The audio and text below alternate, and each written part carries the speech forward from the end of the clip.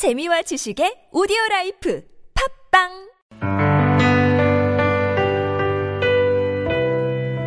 Thinking Aloud.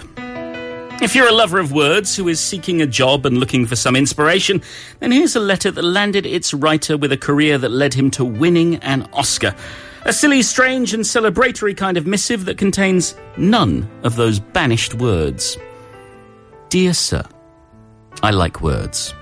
I like fat, buttery words such as ooze, turpitude, glutinous, toady. I like solemn, angular, creaky words such as straight-laced, cantankerous, pecunious, valedictory. I like spurious, black is white words such as mortician, liquidate, tonsorial, demimonde. I like suave V-words such as Svengali, svelte, bravura, verve. I like crunchy, brittle, crackly words such as splinter, grapple, jostle, crusty. I like sullen, crabbed, scowling words such as skulk, glower, scabby, churl. I like, oh heavens, my gracious land sakes words such as tricksy, tucker, genteel, horrid. I like elegant, flowery words such as estivate, peregrinate, elysium, halcyon. I like wormy, squirmy, mealy words such as crawl, blubber, squeal, drip.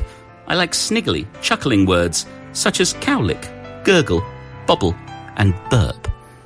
I like the word screenwriter better than copywriter, so I decided to quit my job in a New York advertising agency and try my luck in Hollywood. But before taking the plunge, I went to Europe for a year of study, contemplation, and horsing around. I have just returned, and I still like words. May I have a few with you?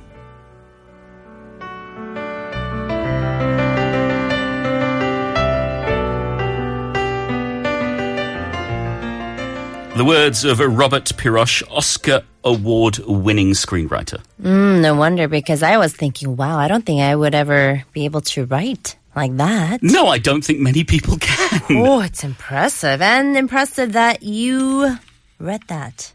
Well, thank you very much. I have to say, well. I loved it. I read it the other day. I got a book for myself for Christmas, and it's called Letters of Note, and it was all about the different letters that people have written through the centuries. So it's royalty to presidents, and it's other things like that. And this was one of these letters, and I read it on Monday, and I thought, you know what? This is pretty much perfect for a thinking aloud. I love these words. I love the use of words. I may have to pick up that book. Okay, I do recommend it. I just recommend books in general. I like that. All right, you know what I also recommend? What? The rest of the part 2 coming up in just a few.